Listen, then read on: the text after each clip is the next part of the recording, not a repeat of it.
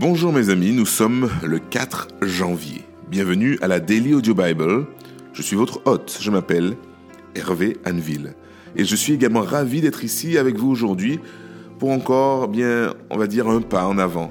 Une étape supplémentaire dans cette grande aventure que nous avons commencée ensemble au travers de la Bible.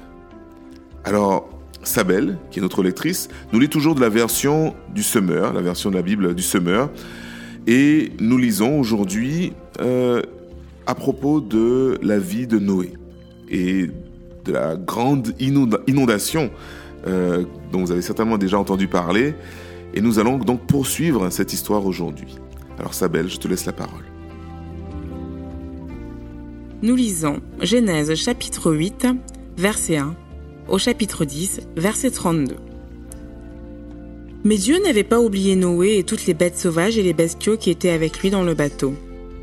Il fit souffler un vent sur la terre. Alors les eaux se mirent à baisser.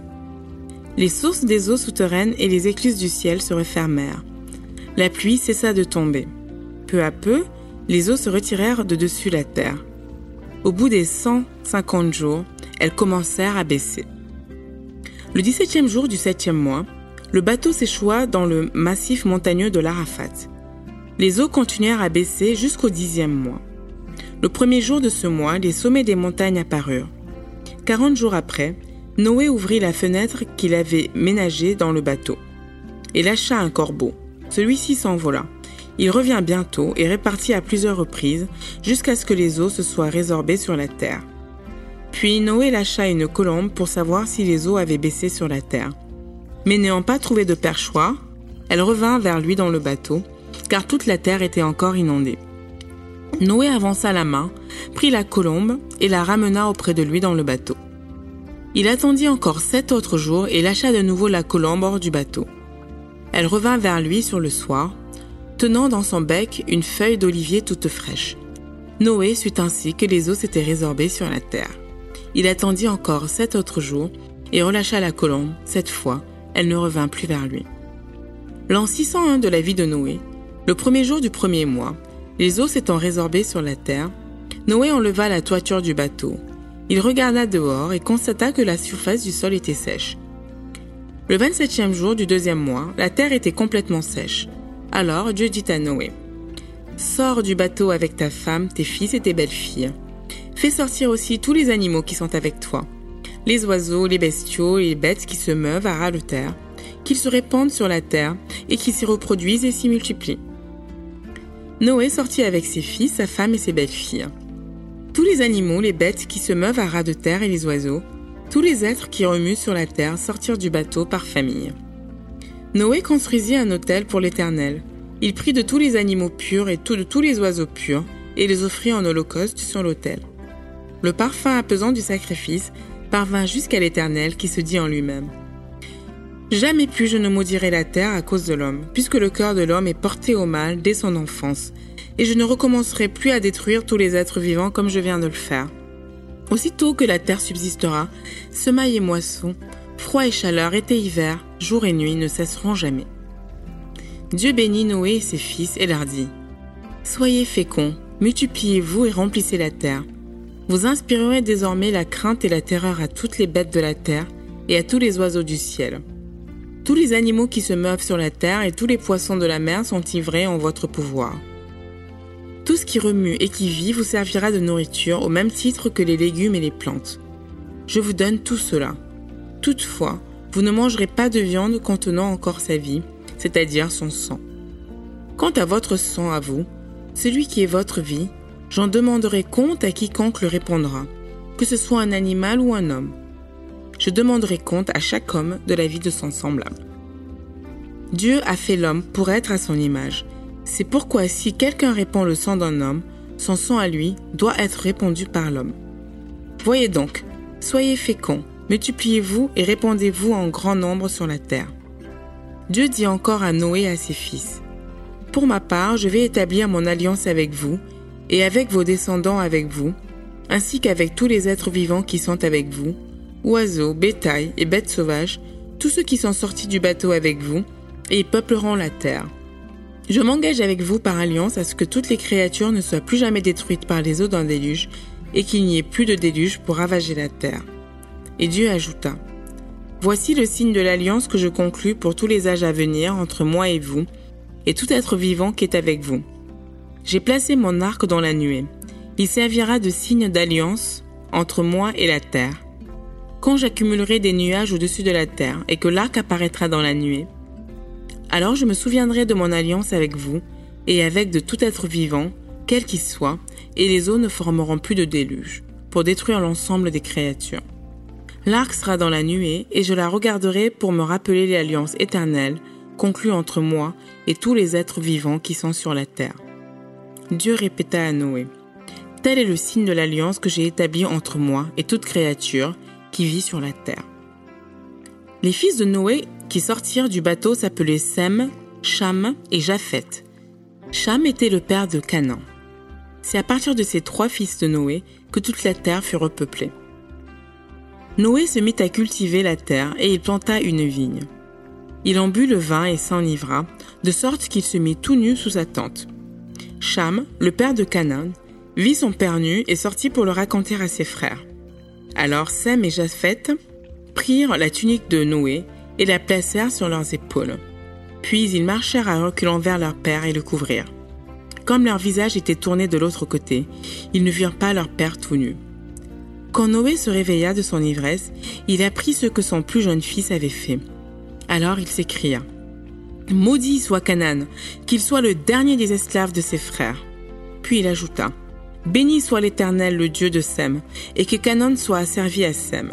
Que Dieu étende le territoire de Japheth, qu'il habite dans les tentes de Sem, et que Canaan soit leur esclave. » Après le déluge, Noé vécut encore 350 ans. La durée totale de sa vie fut de 950 ans, puis il mourut. Voici l'histoire de la famille de fils de Noé. Sem, Cham et Japheth. Ils eurent des enfants après le déluge. Fils de Japheth, Gomer, Magog, Madaï, Yavin, Toubal, Méchec et Tiras. Fils de Gomer, Ashkenaz, Riphat et Togarma. Fils de Yavan, Elisha, Tarsis, Kittim et Dodanim. Ce sont leurs descendants qui ont peuplé les îles et les régions côtières. Ils se sont répartis par pays selon la langue et par tribu dans chaque nation. Les fils de Jam furent Cush, Mitzraïm, Pouth et Canaan. Les fils de Cush, Séba, Avila, Sapta, Raïma et Sapteka. Les fils de Raïma, Sheba et Dédan. Cush eut aussi pour fils Nimrod, qui se mit à exercer un grand pouvoir sur la terre. C'était un redoutable chasseur devant l'Éternel. De là vint l'expression « redoutable chasseur devant l'Éternel », comme Nimrod. Les capitales de son royaume furent Babel, Érec, Akkad et Calné au pays de Shinéar. De ce pays-là, il passa en Assyrie et bâtit Ninive, Rehoboth-Ir, Kala et Rézen, la grande cité entre Ninive et Kala. Mitzraïm fut l'ancêtre des Loudim, des Anamim, des Léabim, des Naphtuim, des Patsruim, des Casluim, dont sont issus les Philistins, et des Crétois. Canaan eut pour fils Sidon, son aîné, et Eph. De lui descendent les Yébousiens, les Amoréens, les Girgasiens, les Éviens, les Arkiens et les Siniens, les Arvadiens, les Tsémariens et les Amathiens. Ensuite, les différentes tribus des Cananéens se dispersèrent. Le territoire des Cananéens s'étendait de Sidon en direction des Rérar jusqu'à Gaza et en direction de Sodome, de Gomorre, d'Adma, de Tseboïm jusqu'à Lécha. Tels sont les descendants de Cham, selon leurs tribus et leurs langues, dans leurs divers pays et leurs nations. Sem aussi, le frère aîné de Japheth, eut une descendance. Il fut l'ancêtre d'Héber de ses descendants. Les descendants de Sem furent Élam, Assur, Arpachshad, Loud et Aram. Les descendants d'Aram sont Outs, Hul, Guéter et Mash. Arpachshad eut pour fils Shéla, et Shéla eut pour fils Héber. Héber eut 2 fils. L'un s'appelait Péleg, partage, parce que de son temps, la terre fut partagée, et son frère s'appelait Yoktan. Yoktan eut pour fils Almodad, Shélef, Hatsar-Maveth, Yéra, Hadoram, Uzal, Dikla, Obal, Abimaël, Saba, Ophir, Havila et Yobab. Tout cela étaient des descendants de Yoktan. Ils habitaient la contrée s'étendant de Mécha jusque du côté de Séphar, la montagne d'Orient. Tels sont les descendants de Sem, selon leur famille et leur langue, dans leurs divers pays et leurs nations. Telles sont les familles issues des fils de Noé, selon leur lignée et d'après leur appartenance nationale. C'est d'eux que sont issues toutes les nations qui se sont répandues sur la terre après le déluge.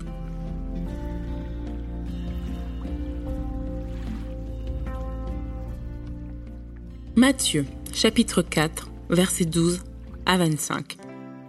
Quand Jésus apprit que Jean avait été emprisonné, il regagna la Galilée, mais il ne resta pas à Nazareth. Il alla s'établir à Capernaum, une ville située au bord du lac, aux confins des territoires de Zabulon et de Nephtali. Ainsi s'accomplit cette parole du prophète Ésaïe qui avait annoncé : Écoute, ô toi, terre de Zabulon, et toi, terre de Nephtali, contrée voisine de la mer, située au-delà du Jourdain.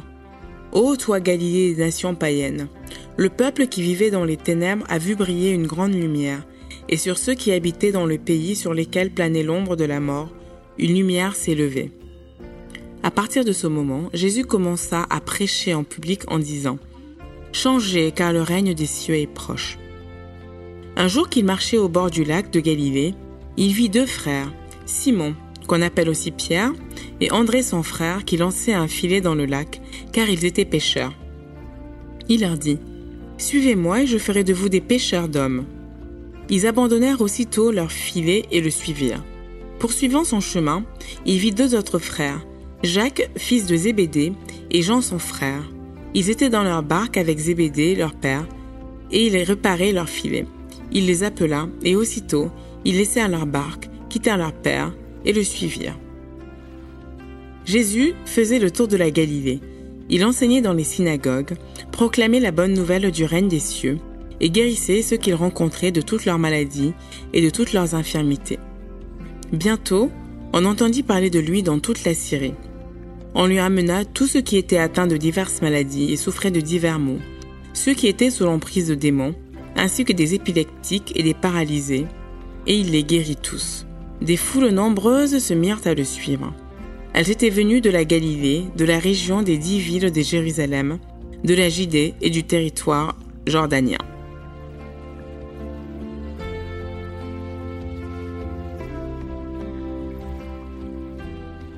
Psaume, chapitre 4, versets 1 à 9.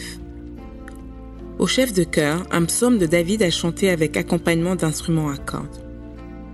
Quand je t'appelle à l'aide, Dieu qui me rend justice, ô réponds-moi. Toi qui délivres de la détresse, Dieu, fais-moi grâce et entends ma prière. Et vous les hommes, jusqu'à quand jetterez-vous le discrédit sur mon honneur? Jusqu'à quand vous plairez-vous à poursuivre le vent et le mensonge? Sachez-le bien, l'Éternel s'est choisi un homme qui lui est fidèle, et il m'entend quand je l'appelle. Mettez-vous en colère, mais n'allez pas jusqu'à pécher. Réfléchissez sur votre lit, puis taisez-vous. Offrez des sacrifices conformes à la loi, et confiez-vous en l'Éternel. Ils sont nombreux ceux qui demandent : d'où nous viendra donc le bonheur? Ô Éternel, porte sur nous un regard favorable, que notre vie en soit illuminée. Tu mets dans mon cœur de la joie, plus qu'ils n'en ont jamais quand leur moisson abonde, quand leur vin nouveau coule. Dans la paix je me couche et m'endors aussitôt, grâce à toi seul, ô Éternel, je demeure en sécurité. Cela fait maintenant 3 jours que nous avons commencé nos rencontres avec une introduction à un des livres que nous avons commencé en début d'année. Genèse d'abord, Matthieu, puis les psaumes vous ont déjà été présentés. Et aujourd'hui, nous allons terminer ces présentations que je vous avais promis le 1er janvier. Aujourd'hui, nous allons terminer avec le livre des Proverbes. Les Proverbes constituent un livre précieux de sagesse pratique. Dans la structure de l'Ancien Testament, le livre des Proverbes représente le livre principal de la collection de la littérature de sagesse. Les autres livres de cette collection étant l'Ecclésiaste, Job et une partie des psaumes. Ces portions d'écriture sont appelées littérature de sagesse parce qu'elles ont plus pour but de nous donner une vraie leçon que d'être un récit où le lecteur suit une histoire avant d'essayer d'en déduire un sens. La littérature de sagesse parle directement de ce qu'elle essaye d'enseigner. La plupart des proverbes sont attribués au grand sage Salomon, et qu'il y ait quelques autres personnages impliqués qui ont prêté leur sagesse aux proverbes. Il semblerait que les proverbes aient été progressivement collectés et n'ont pas vraiment été rassemblés en une collection avant l'époque du roi Ézéchias. Une grande partie des historiens pensent que certains des proverbes ont sans doute été écrits avant Salomon et représentaient une série de traditions orales et de sagesse orale qui ont été transmises de génération en génération avant d'être enfin réunis sous la collection des proverbes. Le livre des Proverbes est bien sûr dans la Bible. Il a donc des connotations religieuses évidentes dans tous ses écrits. La première partie du livre représente la sagesse de Dieu qui parle directement au lecteur à la première personne. Quels que soient leurs auteurs, les Proverbes traitent tous de l'expérience humaine et transfèrent la sagesse pure à ce que nous expérimentons à l'intérieur de nous-mêmes en tant qu'humains avec Dieu. Il nous donne des itinéraires ultimes de la vie. C'est le livre de la sagesse ultime, la plus grande collection de sagesse que l'humanité possède. Quoi que vous fassiez, procurez-vous de la sagesse parce que, selon les proverbes, la sagesse est plus précieuse que toute autre chose. Si vous avez la sagesse, vous pourrez réaliser tout le reste et craindre l'Éternel est le début de la sagesse. Proverbes chapitre 1, versets 20 à 23. La sagesse crie bien haut dans les rues. Sa voix résonne sur les places publiques. Dominant le tumulte, elle appelle. Près des portes de la ville, elle fait entendre ses paroles, disant « Jusqu'à quand, stupides, vous complairez-vous à des sottises ? Et vous, moqueurs, jusqu'à quand prendrez-vous du plaisir à vous moquer ? Et vous, insensés, jusqu'à quand détesterez-vous la connaissance ? Écoutez mes avertissements. Voici, je répandrai sur vous mon esprit, et je vous ferai connaître mes paroles. »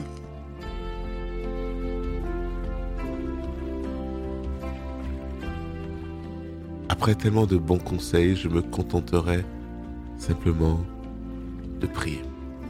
Oui, Père Céleste, Dieu 3 fois saint, nous nous présentons humblement devant toi en réponse directe à ce que nous venons de lire. Je me rappelle du verset 23 du Proverbe chapitre 1er. « Écoutez mes avertissements, je répandrai sur vous mon esprit et je vous ferai connaître mes paroles. » Et plus que jamais ici à Daily Audio Bible,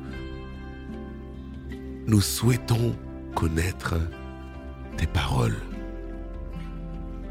Nous souhaitons connaître tes avertissements. Nous souhaitons recevoir ton esprit. Père Céleste, reçois nos prières, reçois nos supplications, reçois notre reconnaissance de notre manque de connaissances, justement. Et puis, remplis-nous.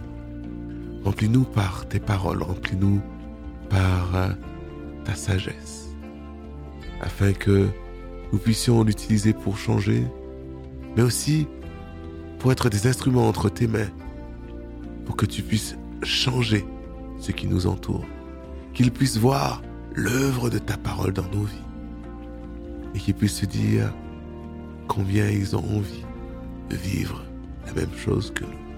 Oui, fais de nous des témoins. Nous te prions cela, au nom puissant de Jésus-Christ. Amen. Je vous rappelle, comme chaque jour, mais je crois que c'est important, l'adresse de notre site internet dailyaudiobible.fr. Alors je vous encourage vraiment à le visiter, vous allez trouver pas mal de choses, vous allez trouver des lectures complémentaires de ce que vous écoutez en ce moment. Alors ça sera tout pour aujourd'hui. Je suis Hervé Anneville, votre hôte, et ce fut un très très grand plaisir de vous accueillir parmi nous, ou plutôt que vous nous accueillez chez vous. Merci beaucoup encore et je tiens à vous rappeler que nous vous aimons très très fort, mais encore plus important, Dieu vous aime et ça change la vie. À demain.